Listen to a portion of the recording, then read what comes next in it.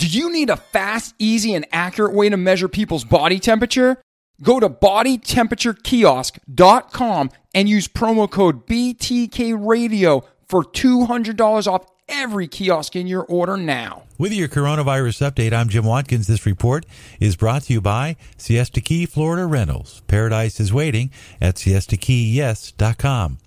Here's where we stand with the world as we head into a new week dealing with the coronavirus.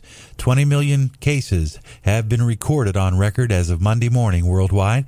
Of those, 12.9 million people have recovered from COVID illness. 734,000 people have died from COVID-related illness around the world. According to the World Health Organization, at this hour, there are 64,000 people who are considered serious with COVID-19. So the global trend lines are down for new cases and daily deaths. Global cases decreased from 264,000 to about 219,000 on Sunday. New daily deaths dropped about 25% around the world from Sunday, from about 5,600 to about 4,800 global deaths on Sunday. Closer to home here in the U.S., new cases also are down from about 56,000 to 48,000 in the United States.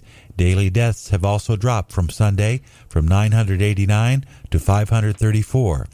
So far in the United States, 165,000 people have died from COVID-related illness.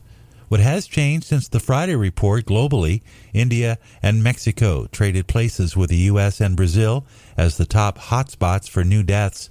For the first time in weeks, both Brazil and the United States report just under 600 cases. Meanwhile, Mexico has been surging upward to almost 700 deaths on Sunday. India is over the 1,000-mark threshold. States hardest hit in the United States: Texas with 103 deaths reported, Florida with 77 on Sunday, California with 67, and Louisiana with 56. While tragic, the numbers also reflect a significant downturn at this time in the United States. Well, as they struggle to salvage some semblance of a campus experience this fall, U.S. colleges are requiring promises from students to help contain the coronavirus. No keg parties, no long road trips, and no outside guests on campus. Administrators warn that failure to wear masks, practice social distancing, and avoid mass gatherings could bring serious consequences, including getting booted from school.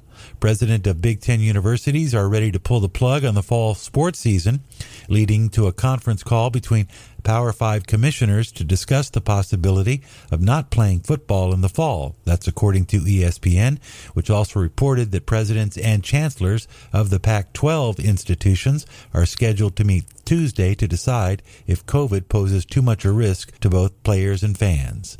Looking for a great vacation? Siesta Key, Florida is ready. Your room is ready at siestakeyyes.com. With your coronavirus update, I'm Jim Watkins.